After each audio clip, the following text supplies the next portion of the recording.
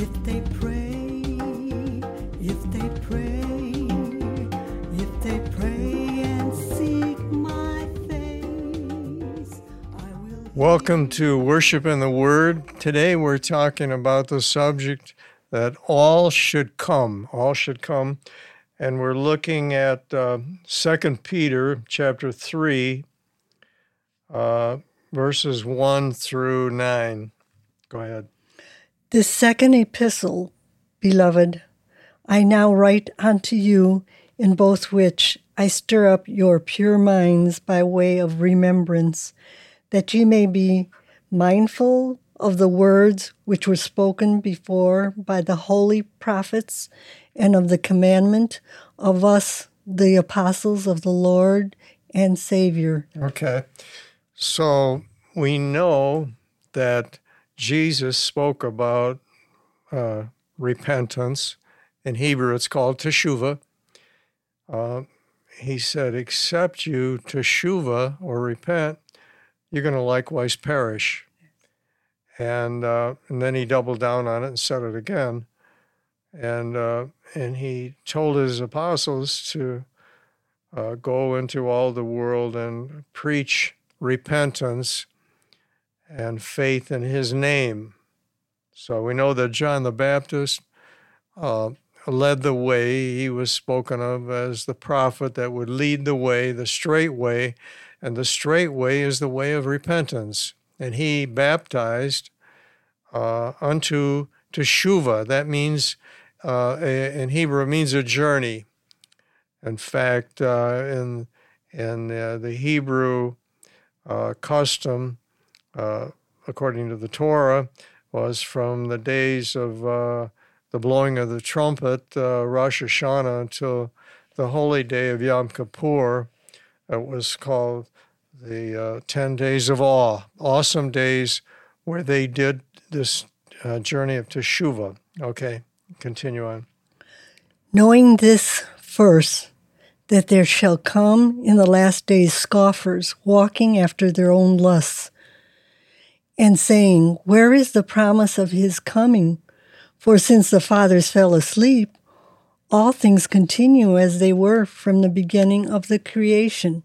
Okay, so there's scoffers today that scoff at the Bible, the Word of God, and the promises of God, and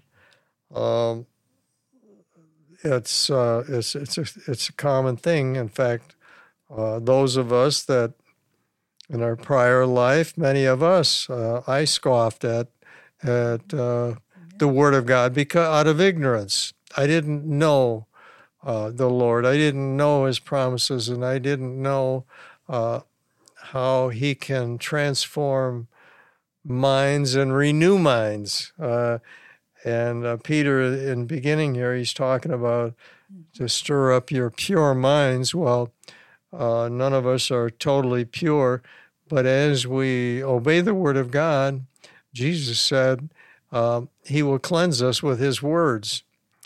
So we present this, if you happen to be one of those scoffers, or maybe you just are a believer, but you're wondering, when is He coming? Well, all of us that have been in the church for some time have a gut feeling that He's coming pretty soon. We see world events, we see things happening that are leading up to the end times that He spoke about. But let's continue on. For this they willingly are ignorant of that by the word of God the heavens were of old, and the earth standing out of the water and in the water. Okay. People that are scoffers oftentimes are ones that don't believe in creation. They don't believe that God created the earth, and they think that the flood of Noah is a myth. Now, it's recorded in archives of many different civilizations about the flood, so it's a verified event. And if we study the creation, we understand that it's a phenomenal thing that God did. And we have on our Worship in the Word, we have a video of creation that you can watch. It's a phenomenal depiction, and the owners of that video of creation gave us a right because they want to support our ministry of teaching people about the things of God. So enjoy, if you have a chance, look at that video. Go ahead. Whereby the world that then was, being overflowed with water, perished.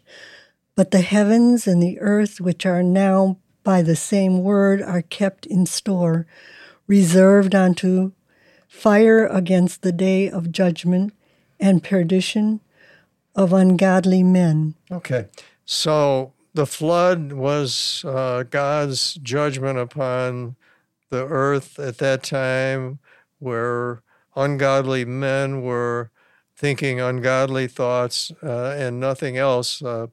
And there was a righteous man by the name of Noah that built an ark and saved his family.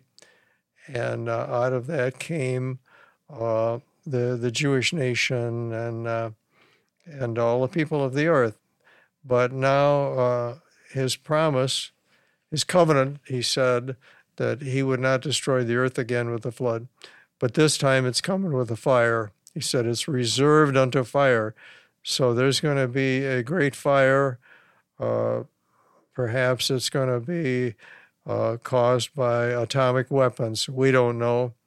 But we know it's time for us to get ready to go with God. And we can't control what happens in the world, but we can seek to follow the Word of God and be ready to spend eternity with Him. Go ahead.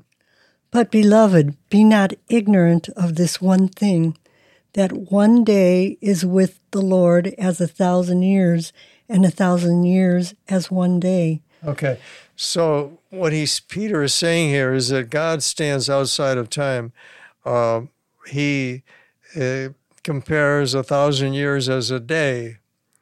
And so from the time that he was on this earth, God Emmanuel, Jesus, walked this earth, has been about 2,000 years, but in the mind of God, it's like 2 days. And so, but yet, he says, as a day is like 1,000 years. So a lot happens in a day, and God is cognizant of everything that happens in that day.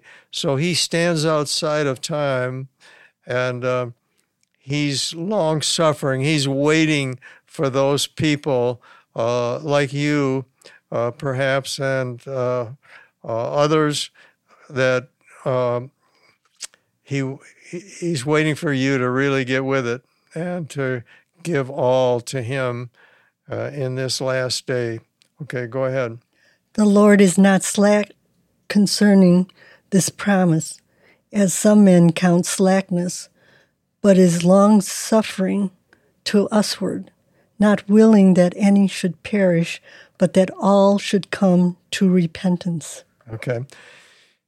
His plan, his desire, his prayer is that every one of us make it to eternity, to paradise, to heaven. And he said that he's coming back, and when he comes back, there's going to be judgment. And he's not slack in that promise, but he's long-suffering to us. He waited a long time for me to turn my life around to God. And perhaps he's waited for you to submit everything to God. But now is the time, and the way that you do submit everything to God is through teshuvah and through repentance and submitting all of your life to Him and allowing Him to help you in those areas that are challenged, and setting us free from all of our sin and cleansing us, purifying us, making us into the kind of vessels that can be a part of his eternal kingdom. God bless you, and thank you for listening to us today. If they pray, if they pray, if they pray.